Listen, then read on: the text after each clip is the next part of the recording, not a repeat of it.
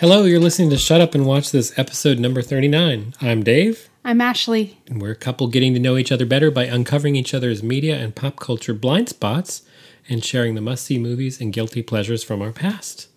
That means each week, one of us gets to choose a movie or a television show that the other person has never seen before. Never seen. And then this is all about righting the wrongs. Mm-hmm. Enforced viewing ensues. Yes. And then we unpack it all here for you. It's unpacked. No, we are about to unpack. Okay. Do you see all the boxes over there? Yes, we're going to unpack them. Not actually boxes over there. But we are going to do some unpacking. So, it's your choice. It was your choice. It was not my choice. That's so we right. are not talking about Sergio Leone westerns or yeah.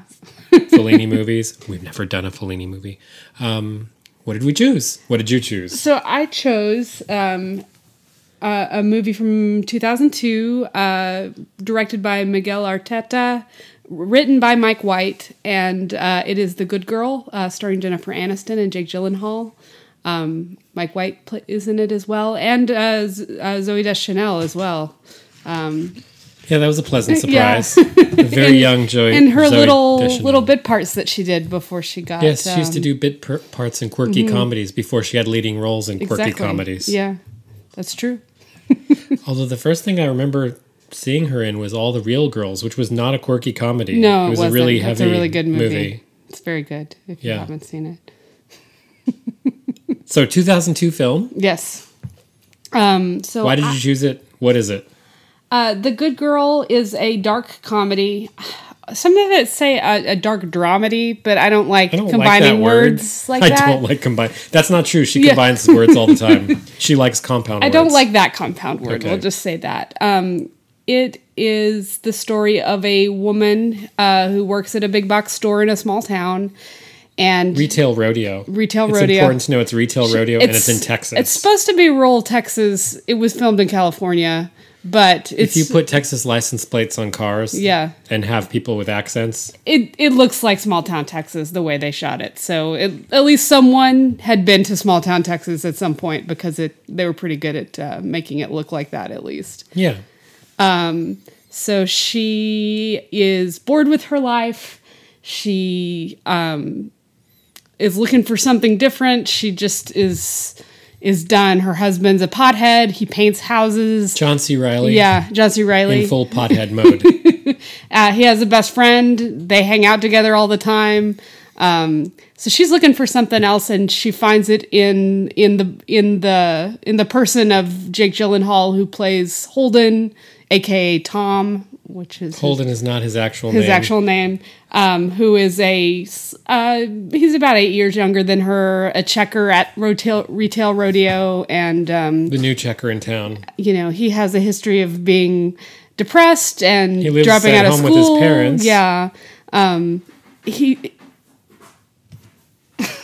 the cats are being loud. I'm not stopping this, so you have to keep going.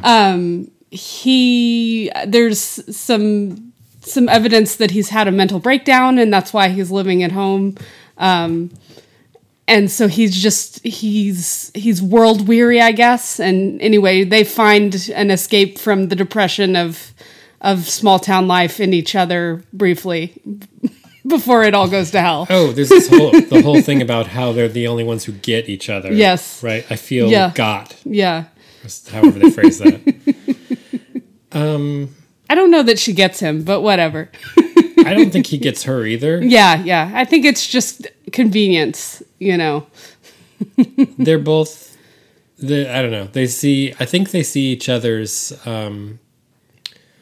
loneliness or inability to fit in some way. Yeah. They're kind of on the outskirts, you know what I mean? Yeah. So when did you see this for the first time, and why did you choose this for me to watch? So I must have seen this when it came out. I can't remember which theater I saw it at. I would guess it was either the Arbor one or the Dobie. So you saw this when it first came out? I'm pretty sure I saw it in the theater as opposed to... I had seen Chuck and Buck when it came out that 2 years prior in year 2000, which is also Miguel Arteta and Mike White. collaboration. I have still never seen the infamous Chuck and Buck.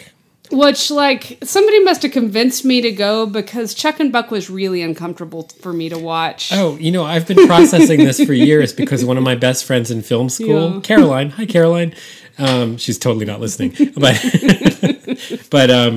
she told me about Chuck and Buck when it came out. We were in film school, and she was like, "I really think you should see that. It seems like your kind of thing." Yeah. And now I'm like, what does that feel like mean? Maybe I should go back and see it because, like, when I watched it, I was such a young teenager type person who was like overwhelmed, and I still like when things are embarrassing happening to characters on television, I still get up and pace like it's a horror movie sometimes.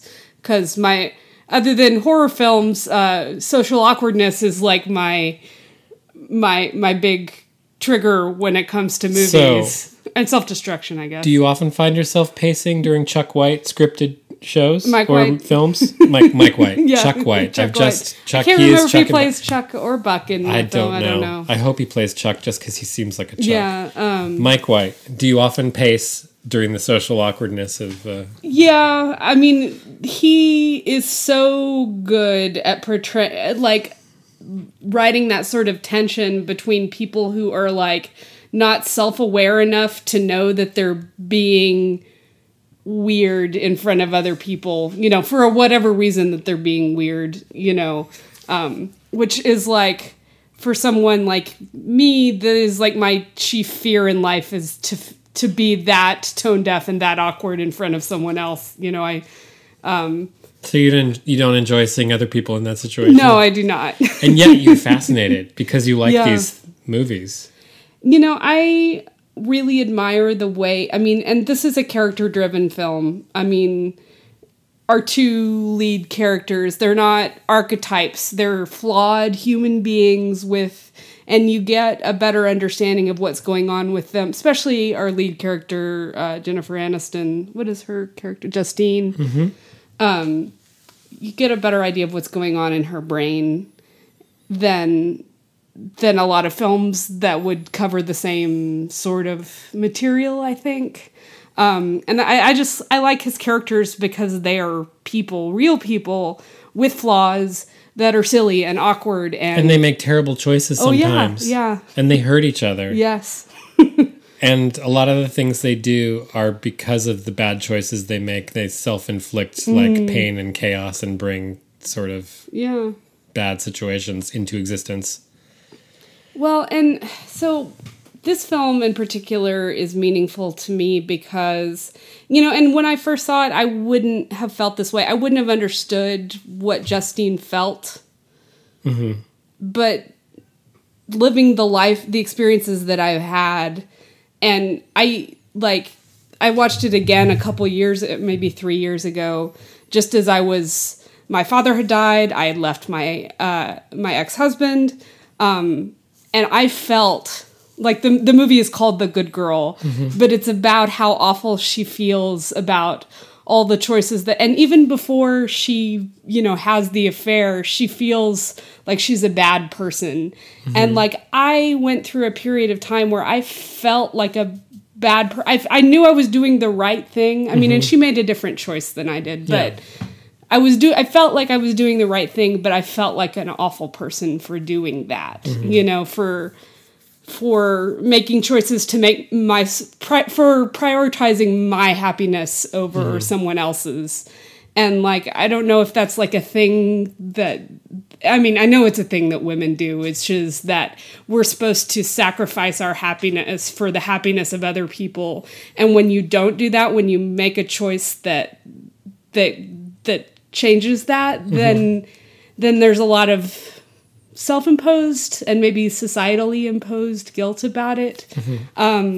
So when I first saw it, I always liked the film, but it was more meaningful to me to see it, 3 years ago or whenever I decided to rewatch it.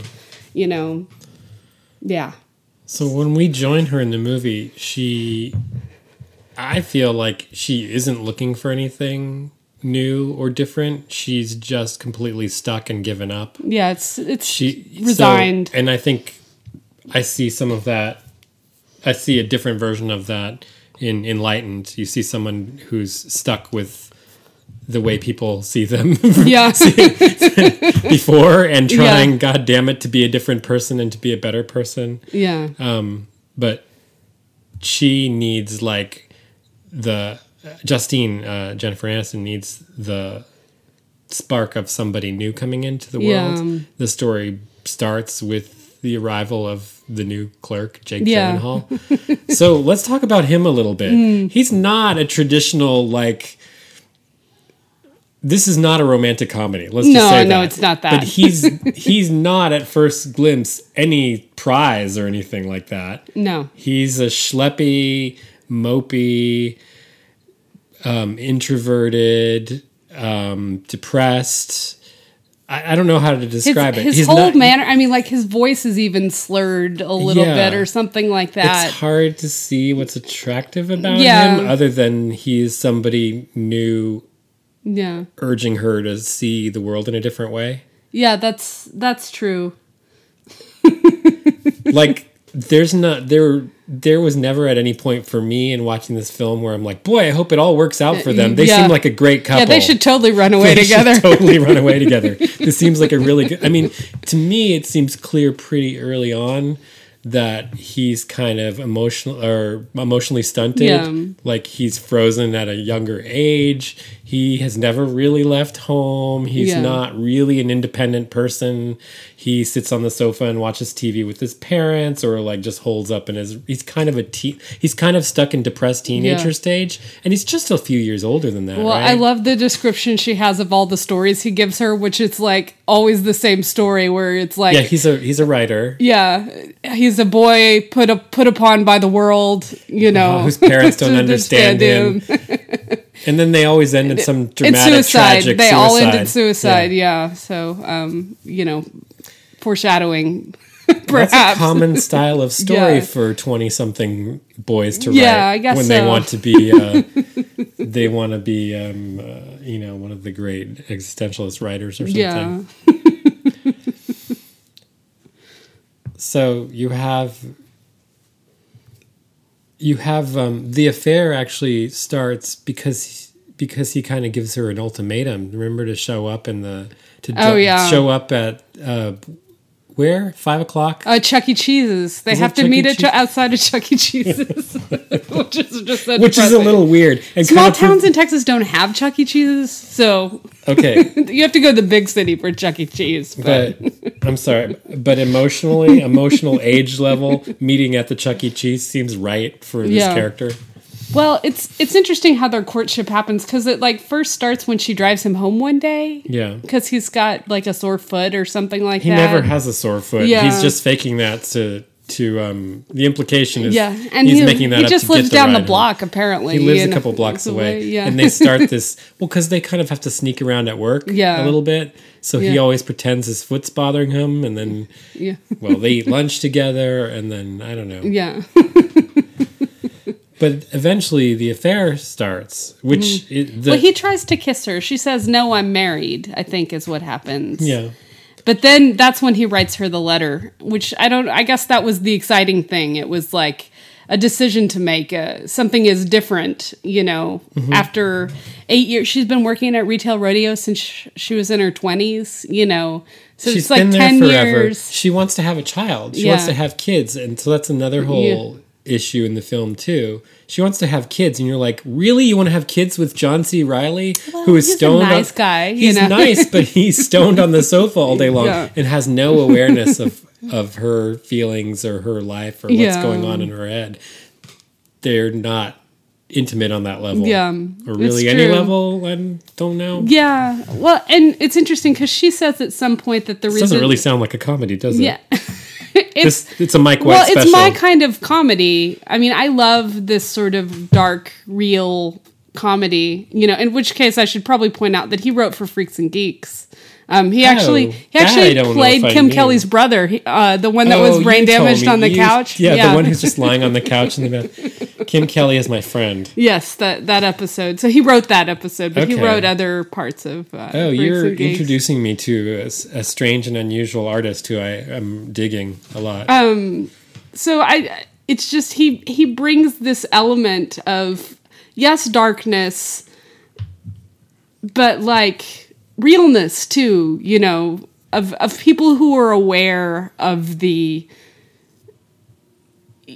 you know, there's some people who are able to tune out the kind of meaninglessness of life, and like he writes about people who are not able to tune that out for one reason or another, you know. He writes things about people who kind of wake up all of a sudden and realize that they've been in a dead end track or stuck in a groove. Yeah. He writes about people who are kind of like stuck in a groove, like going around and around and around, and then they suddenly become aware that they're stuck, and they want to become unstuck, but they don't know how to become unstuck, and then they start flailing by making bad decisions that sometimes knock them into a better place, but sometimes make things much worse. And it's a very human kind of thing to happen, because people are so afraid to, people want to change. Yeah. Let's get philosophical. Yeah. But they're afraid to change. They're afraid to take the first step, or they can take the first step, but they don't want to follow through and they retreat again. And he's really good at that. He takes that additional step, which is no matter what change you make, you were still yourself. So it's really hard once you make that change to get out of your own way and let you can't just decide to be a different person. That's right. Which is what the other thing, Enlightened, the television show with Laura Dern, is about, also written by Mike White. Yeah. We should talk just about that at the end of the show. Yeah, I think so. Well, I mean, and it's funny that the way you said that, actually, you know, he wrote School of Rock as well. And a number of other Jack Black films, which I haven't seen. But School of Rock Libre. Jack Black, I mean, School of Rock is one of those films that I could just watch again and again. Isn't it directed by Rick Linklater? Yeah. But again, that character is stuck in a rut, you know, going to rock clubs every night. And he finds a way to get out of that rut, you know. So it's interesting how he can play with tone, because you know, based on I think his comfort zone is this sort of uncomfortable gray area where, you know, where things aren't extremely happy, but things aren't you know. So he nails ambiguity. Yeah, there you go. And you were saying something, I can't remember if you were getting to this, but people are not good or bad. They have all of those shades. Yeah. Are you going to say something about that? Well, I just found this great quote. I was going through some interviews with Mike White, and he has this great quote from this interview with Sam Jones, where he said, "There is some need to flatter the human race with the movies that we make. And if they're not flattering, then they are villains. They're not us. And there's a part of me that thinks, no, you're that person too." And I like that because, you know, depending on perspective and depending on a lot of things, we all make choices that could be seen as good or evil depending on what your point of view is. Every good person is also a bad person. Yeah, exactly. And everything in between. Well, and no bad person is wholly bad. You know, that's... You know, whenever and how are you bad in the fact that something you've done has hurt someone else? Yeah. And then people Jennifer do that Aniston, all the time. Justine really hurts her husband when it takes him a long time to figure out anything's going on. Yeah. But he hits her. Yeah. So, you know, he's been nothing but a nice, and then, but that, I mean, like in some... Like, if you're just presented with the idea of a man hitting his wife, that is, you know, unequivocally evil in the eyes of society. But, you know, when you're presented with circumstances and how people react in situations where things are emotional,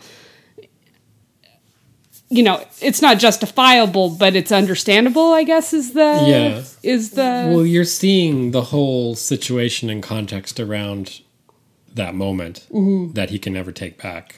Yeah. However, strangely, they seem to end up okay by the end of the film. Yeah. They're having a child together that we're pretty sure is not his. Pretty sure it's not his child. Because his boys aren't swimming. That's right. Or whatever. Because of all the marijuana. Yes. We're assuming. Or other reasons we don't know. But now, isn't that a classic Mike White uncomfortable scene? Yeah. Going into the sperm place to get checked out and asking your wife and your best friend to go with you. Yeah, that's weird. That's weird. That's not a scene that other people necessarily would have included.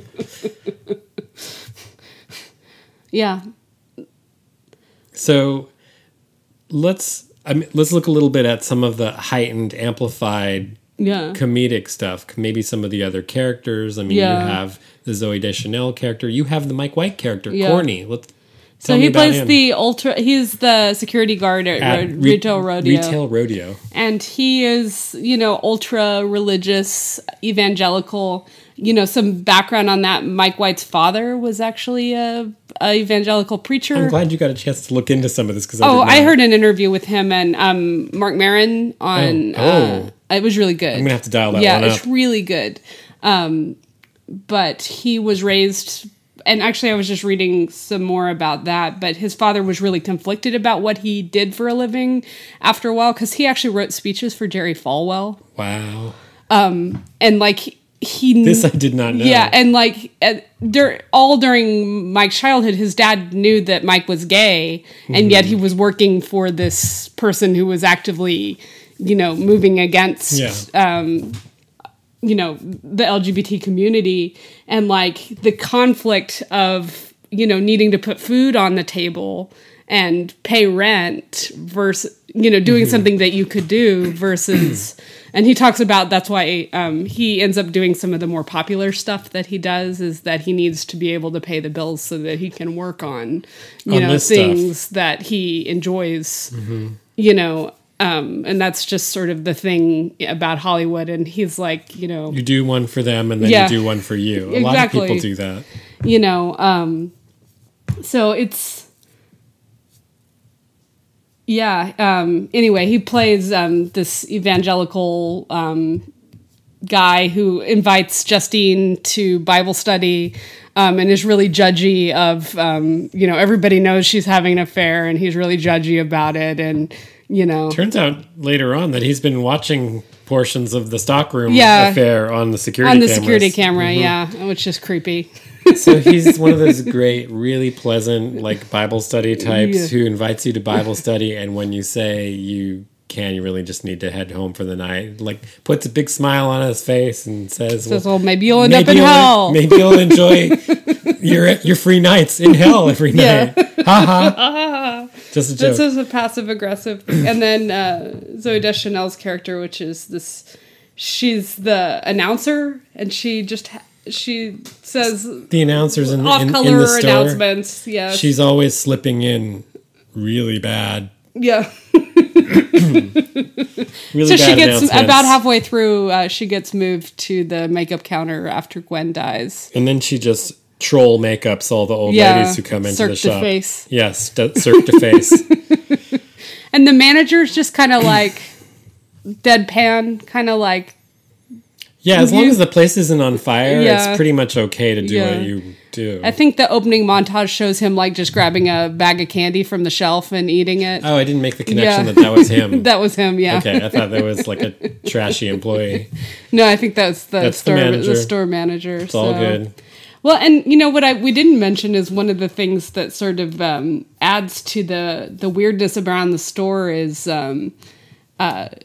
Justine has a good friend, Gwen, who runs the makeup counter with her.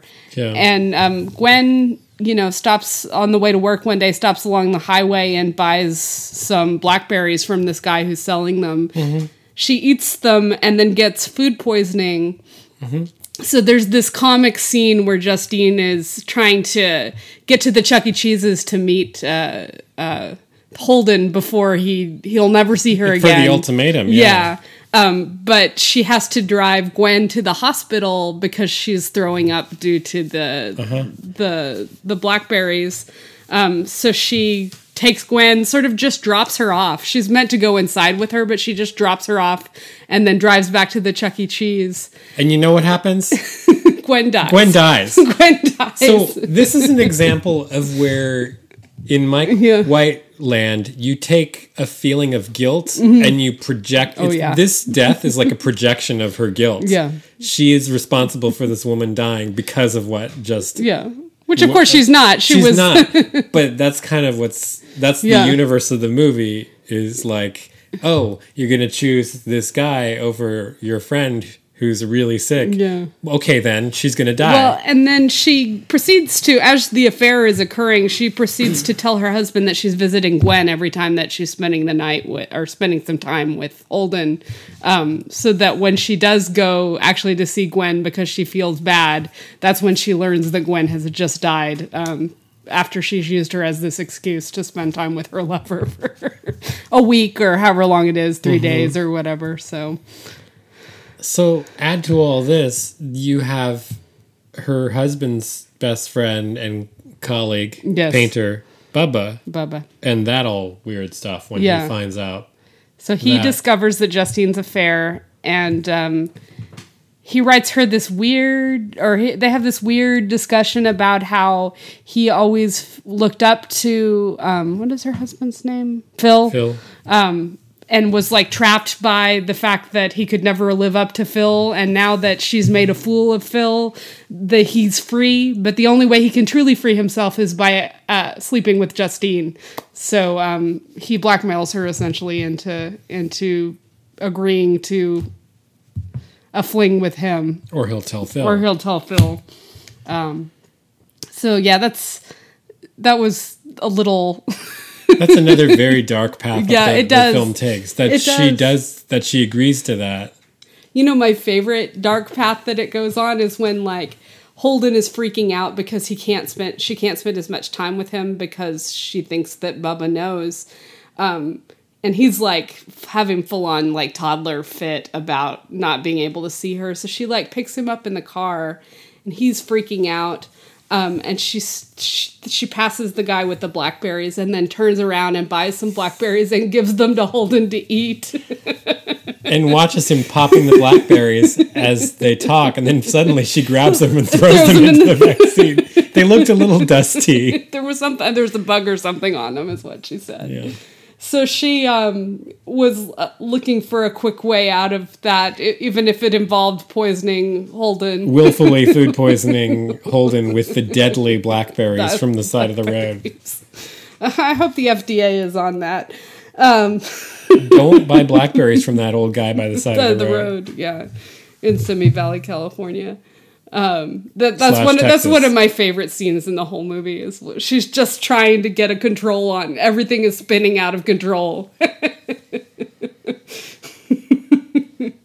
So, and they're really kind of low stakes, actually, when you think about it. What do you think about? Are there different kinds of acting styles going on in this film? I mean, to me, Jennifer Aniston plays this totally straight. Yeah, she's like completely she really flat. inhabits this character. Yeah. She's completely three-dimensional. There's no nods or winks of any kind. I'm not sure that everybody else is on the same page. Yeah. I feel like some of the other, and it's not necessarily, maybe it's actually a good choice to have her be so grounded and authentic a person. Yeah. At the heart of the story, but some of the other characters feel more like comedic. Yeah, it's true. Characters. I wouldn't say that they're necessarily two-dimensional. Maybe some of them are, like Zooey Deschanel or something like that. The farther you get away from... Oh, I like that. Now I'm picturing concentric circles. The farther you get away from Justine, the less defined the characters are, you know. I'm not sure Gyllenhaal's playing it completely straight. Yeah, he's got that lisp or some he's doing something with his voice, which is not usual for him, you know. Yeah. But, you know, the part requires him to like have, like you said, full on toddler rage tantrums and to be, you know, weeping and grasping and losing control of himself. Yeah. It's not very attractive. No, it's not. Role for him. but it's again that kind of so heightened Yeah. and exaggerated. Well, It doesn't feel it feels like Justine is the only real person in a way. well, at first he seemed, I'm sure to her, would have seemed sort of mysterious and attractive for that mysteriousness, but as she learns more about it. So the other thing you learn is that cool, attractive Yeah. guy might be a total mess. Yeah. Like, the grass is always greener, or the mysterious stranger Yeah. is sometimes just a freak. Well, I mean, like, when you look at her husband, who is, I mean, like, definitely a comic figure. He exists in the land of where things are funny and, like, weird. And he's kind of clueless, asides, and yeah. he basically is stoned half Yeah. the movie. And, like, when you compare that to someone who looks serious, maybe that's the... But there's a whole mess of other stuff going on, beyond that initial facade. So where is Jennifer Aniston these days? What is she doing? Because I haven't really been keeping up with her, but she's so good in this. It makes me wonder. So she what else have I missed that she did? Did she get other really good roles the like this? woman, who writes she wrote Enough Said and Walking and Talking, and Oh yeah. so she was in a movie, Friends with Money, Oh, written by where she played a maid. I don't think I saw that. And it was pretty good. But what the interesting thing she's doing now is she's in the new Apple production of Oh yeah, I saw the trailer. like warring morning show hosts with yeah. Reese Witherspoon and Okay, that does look like it has potential. yeah. Well, the interesting thing to me is that I think they're around the same age, Reese Witherspoon, and so Yeah. it's not like a young person versus old person No. thing. It's just like a different energy kind of thing, which I think is interesting. I'm not gonna subscribe to Apple. No, but I like them both a lot. Yeah, yeah. And I think Steve Carell plays the Matt Lauer, the disgraced Matt Lauer type character. I'm just saying it's a shame that this is on an all new service that Yeah. at present time I don't plan to subscribe Well, to. you can't Oh my subscribe to gosh. them all. No, everything is becoming fiefdoms again. That's it's right. turning into cable TV again. That's true. Or pay cable again, where you have to get HBO and you have to get Cinemax and you have to add on this package or that package. Well, so this was the first film I think she made after she was finishing up the last season of Friends, I believe. Mm-hmm. Or was she? She might still I don't work- know how late Friends went. So this film Yeah, is... she was finishing up the last season of Friends Okay. about the time that she was working on So this. she's starting to work on what's So people next. were and- really impressed by her performance. Roger Ebert was really impressed by it. All the reviews that I saw, they were impressed by her performance in this. It just He didn't feel that she'd be degraded herself? no, she didn't degrade herself. We were just talking recently about the couple of times where Roger Ebert kind of went off the rails and really Yeah. freaked out about good films. Yeah. Particularly the way... And it was Fast Times at Ridgemont High. Jennifer Jason Leigh. I think it's a 1-star or no-star review. Yeah, it's such a where good he film. freaks out about how degraded and awful it is. How such a pretty wholesome face like Jennifer Jason Leigh is just so used in this film. And like the reason I'm drawn to Fast Time at Ridgemont High is similar to the reason that I'm drawn to The Good Girl, which is that the characters behave like real people, like teenagers would, like people who felt desperate in their life situations. You mean people might. sometimes lose virginity at the baseball stands? Sometimes that happens. in the corner and at night, Yeah, and a it's just depressing a creepy guy Yeah, that they with a creepy guy that met. you never see again. At the mall. Yeah. That happens sometimes. It's not ideal, but no one's life is ideal, Well, my life is ideal. Is it? Okay. And you always make the correct choices, just like a good person would. So I think this might be a good time to veer back into Enlightened. Yeah. So Enlightened was, how long ago was that? 2011. Television show on HBO. HBO. 2000 what? 2011. There were 2 seasons. Okay. Oh, it's more recent than I Yeah. thought. I thought it was even older than that. So this is Laura Dern playing Amy Jellicoe. and also every single episode written by Mike White, which is why we want to tie it in because it's part of this special Mike White universe that you're introducing me to. Yeah, and you did introduce me to Enlightened too. We kind of debated whether we should just do a show on Enlightened. It's almost like, 2011 was sort of the like peak of TV renaissance sort of thing. Mm-hmm. I mean, I think there's still a lot of good shows, but that time period when there were so many of that, like Mad Men and Breaking Bad, it was starting to be less about what's on at the movie theater and which new show was everybody talking about because it was one of these groundbreaking shows like Breaking Bad or Mad Men. So this is similar. It's a dramedy. Our hero or anti-hero, as the case may be, is Amy Jellicoe, who is a woman who had an emotional breakdown at work. And then she went and spent 3 months at a retreat in Hawaii where she learned to... She racked up a $50,000 bill or something. She learned to be mindful and take every day as it comes. And then she comes back to where she was and tries to start back up at the same job where she left that job. Yeah. Kicking and screaming and threatening and being dragged out by security, like full on meltdown. Yeah. So what is the best choice to make about your employment when after 3 months, your 3 month recovery, go back and get a job with your old company. Yeah. Go say hello to your old colleagues and try to reestablish friendships.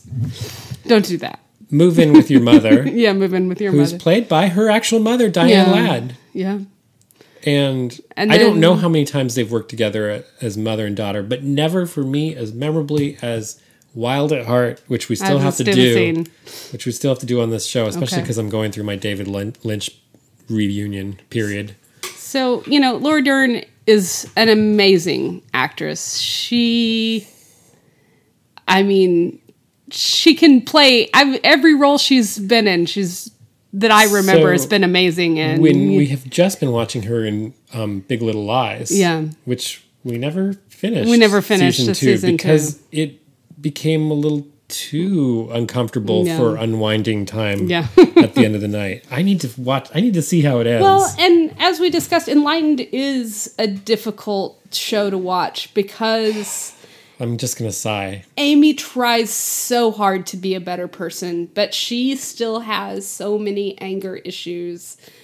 And she has problems with passive aggressiveness and not being self-aware. And in typical Mike White form, not for Jennifer Aniston, she has no boundaries at all. I want to die every time she goes to see her old coworker, Krista, who got her job, I think, or her office, who used to be her assistant. Yeah. And has now taken her office, basically has her job. And she only gets rehired because she threatens HR with a lawsuit. Yeah. And they find a really shitty job for her in the basement in this unit that doesn't really do anything. She's like checking spreadsheets or something like that. Checking productivity spreadsheets. Yeah. And it's all the outcasts, all the people they can't fire and don't know what to do with. Mike White is one of them. Yes. Mike White is on the computer. He's her buddy downstairs.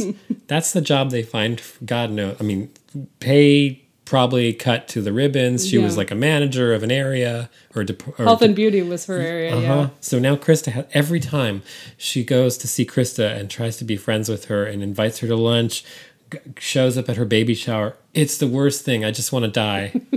But I can't stop watching because it's so good.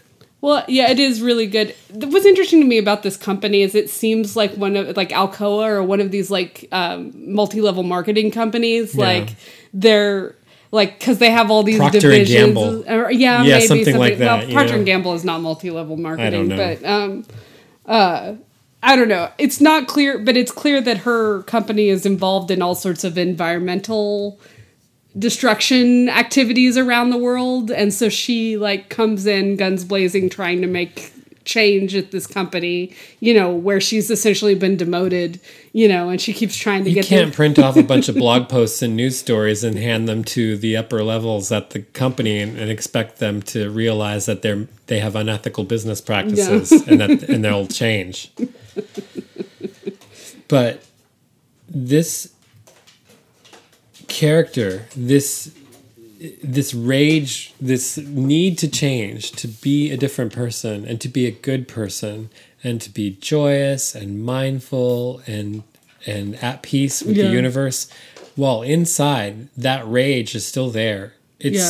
Laura Dern does such a good job with that. Well, and they have these beautifully written monologue, what do you call it? Narration over like stuff happening on screen, where she like talks about like, the world can be a better place and you can live in it each day, and all these like beautifully written like things that you want to be able to feel, and you can It sounds like a self-help book. Yeah, essentially. Narration, or like your audiobook of a self-help book.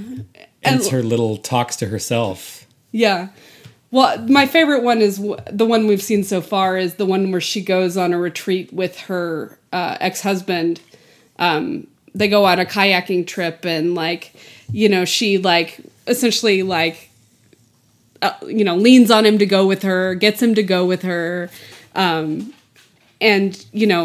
they fight, but then they get in the boat and there's this moment of like peace and where everybody's happy, and then like slowly the like reality, like he's flirting with one of the girls that's there. So she gets mad about that. And you start to see her noticing. Yeah. So she finds that moment of peace, but then reality comes in and she can't. She finds his stash of drugs. She throws that away. Throws him in the river. And they have a big fight, because she can't save him. He freaks out and has to score immediately. And they burn down, I mean, not literally, but they leave in a terrible state. Mm-hmm.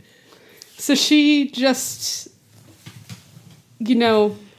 she can't accept him for who he is, flawed that he is. She wants to try to save him, and he has a whole conversation about. What's fascinating to me is she won't move on and find new people to bring into her life. Exactly. She's like a ghost that's stuck haunting the people from her past, and they're still who they were. Yeah. And she thinks she's changed, and it's just like, I keep wanting to scream at the television to leave the ex-husband alone, stop going to Krista's office. Yeah.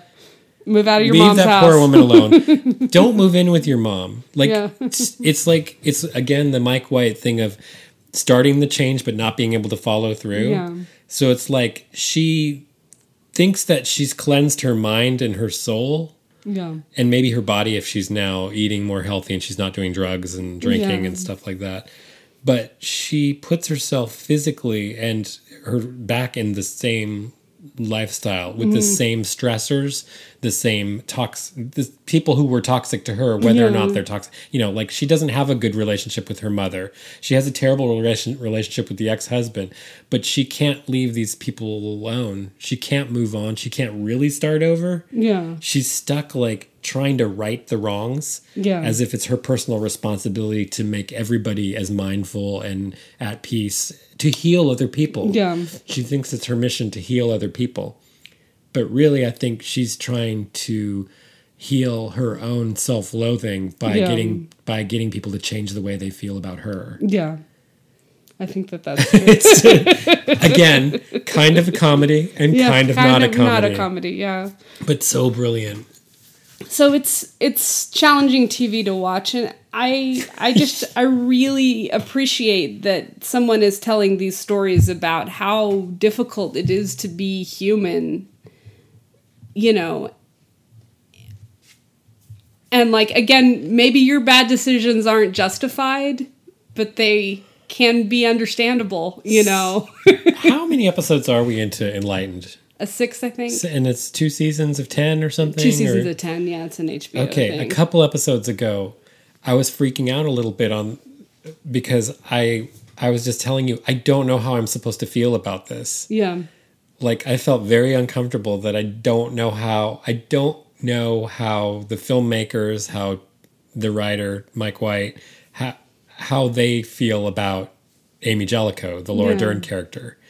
And it makes me uncomfortable because I think we're so used to storytelling and characters that aren't written with as much depth or nuance, so that it's usually very easily telegraphed how we're supposed to feel about people.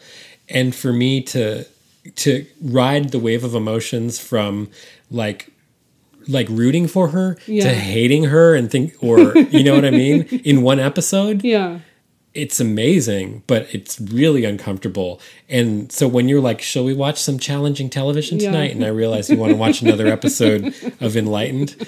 I will tell you, I think I can do one Enlightened, and then we have to watch a No-Brainer afterwards. We'll watch Go. Basically, like, or House Hunters. Or House Hunters, Because really, what's better than House Hunters in the end? We can just argue with those people. We don't have to make judgments about their character, just about their taste. If there was like a Queer Eye channel or something that would just play Queer Eye, all the new ones, like that's the perfect show to end a day. And that's not a no-brainer show. Yeah. I mean, those are deep, but cleansing. Well, I don't think Enlightened is cleansing. It's a struggle.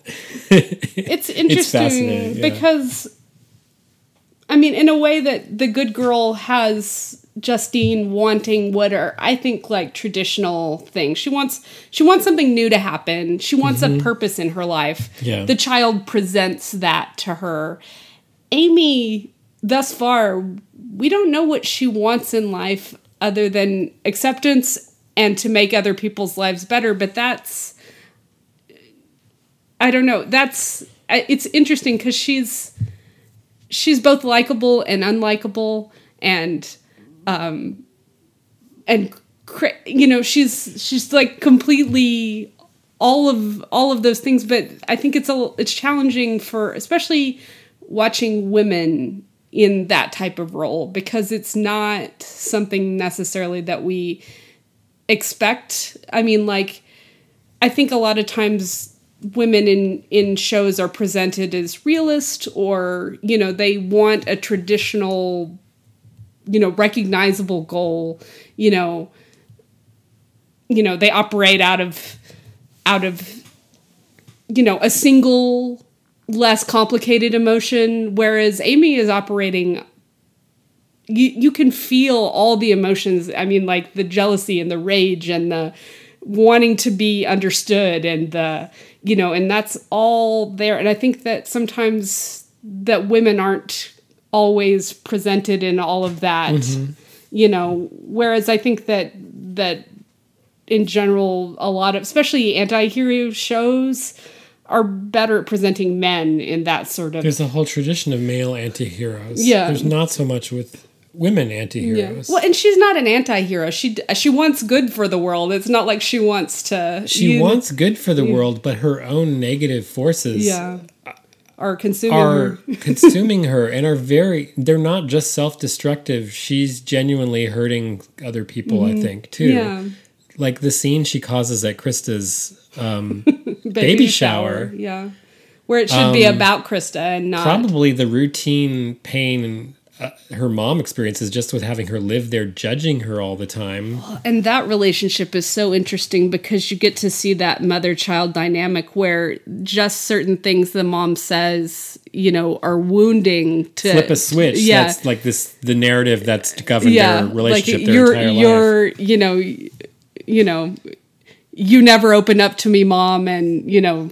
Or you used to always have a different best friend every week, and they were the best thing in the world, and then you would stop liking them. Yeah. Just somebody who can call you out on everything. And, like, the amazing thing about it is these two, they can do that with, like, very little... You know, there's not a whole lot of words shared, but a few looks and, you know... Well, I mean, they surely are drawing on their own relationship in some way. I mean, at least in the sense that they know each other so well. The part where she comes home and she tries to read this letter to her mom about, like, all what she's discovered about their relationship, and her mom is like, "Is this going to take a long time? Is this going to take long?" And that's after she started reading it, so you can see she knows it's going to be really heavy. Yeah. But then, the other side of that is like later, she comes home in the middle of the night, and her mom has the letter. She's fallen asleep reading the letter, so she read it's it. in her hand, and she's asleep on her bed. So it's just like such a common thing, that failure to understand how people communicate best. Because actually, this just occurs to me too. Another theme of the show is our unwillingness to let other people change when they decide they want to. Yeah. And that we have already we make our decisions about what box a person fits in and who they are. And it's really hard. Nobody can adjust. Yeah. When you want to change and be a different person, everybody's like, no, you're the horrible person who had that fit in rage and in the office. You can't move on because you're imprisoned by the way that other people see you. It's interesting because like the judgment there, like, so the reason she had the breakdown is she had an affair with someone equally placed in her office, who actually might have been slightly senior. I'm not sure, but after the affair ends, he moves her to a different division unbeknownst to her. And that's why she had the flip out, is because she was being moved from one division to another, And the other division was like her passion and like the one that she built from scratch, So, I mean, like, with that as perspective, her reaction was over the top, but you can understand where the anger came from, which is that this horribly unjust thing happened. She, and she made decisions that led up to that, but that is, I constantly feel myself tracking her in every scene and throughout like an episode, thinking to myself, which is the real Amy? Yeah. Is she actually a nice person? Or is she actually a really crazy, enraged person? And the answer is that she's both. She's all of those things, yeah. But you have a sense that there's a fight going on where she'll come out one way than the other. But at this point, I don't know. Yeah. Like, I could see it going either way at this point. Yeah. I feel like it's maybe building more towards another explosion. Yeah. Just because of the amount of frustration that she faces every time. It's like every episode another door is closed rather than another door being opened. And she went away for 3 months. Yeah. She has these ideas, but she hasn't made them part of her. Like, she can spout them, she knows them, but they haven't become so much a part of her that they actually changed who she. They're sort of like a pancake mask or something that she's putting over herself, that she's trying to wear. Yeah, she's trying on a new personality. It's more than a personality, but a new personhood. Yeah. And it's not part of her yet. Well, and whether it will be part of her ever, we don't know yet. I feel like she has this enormous fount of energy and potential goodwill to put into something. And so part of what we're watching is her trying to find the cause or the outlet or the way that she can help or be of service. And in the meantime, it's kind of spilling over and it's the energy's going in the wrong directions. Like there's the episode where she wants to become a volunteer at the homeless, or she wants to work at the homeless shelter. And she's totally into that. And I actually believe that she really wants to work with the homeless.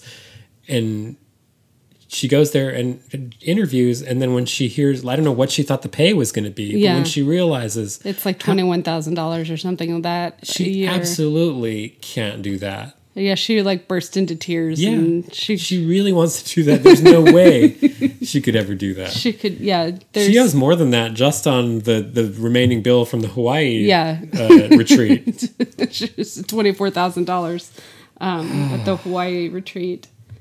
Yeah, I forgot what I was going to say, but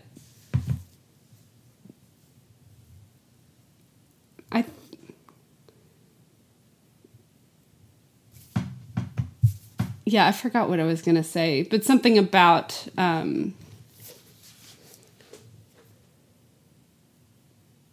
don't remember now, but that was worth waiting for. Yeah. Clearly.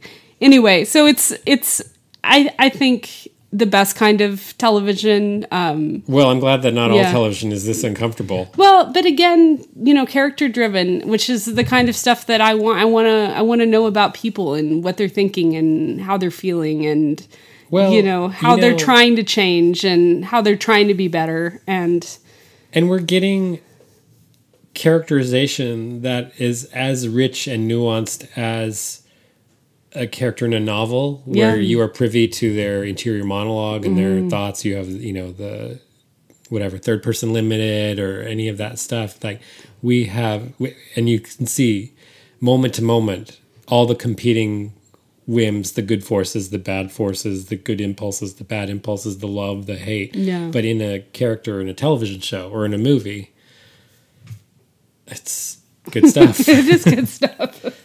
You won't ever be the same after watching some of this. I'm glad that I'm able to share these with you. Sometimes it's like when you read a classic, it's good to challenge yourself. Yeah. With this and like understanding, I think it makes us more empathetic people to sort of like examine all sides of things. Yeah. I think it helps me in my relationships in my life to have looked at like, someone who I think may have done, something bad or vengeful or cruel or whatever, and maybe, see it from a different Most perspective. of the time we can think at least we're not as bad as Laura Dern. Sorry. I love you, Laura Dern. But I mean, are we? I mean, no, I don't know. because we are that. We are any action that we could take. Thank God there's no television show about us. Any statement that we could make. Yeah. I mean, there's people in our lives that could interpret that in an entirely different way, no matter how well-intentioned we are, And then there's the old adage about how, which is why I have in a such well-written story, I mean, actually, when you have a so-called villain or an the antagonist or whatever you want to call it, that person is always the hero in their own story. Yeah. I think you see that and like you get this is a full human.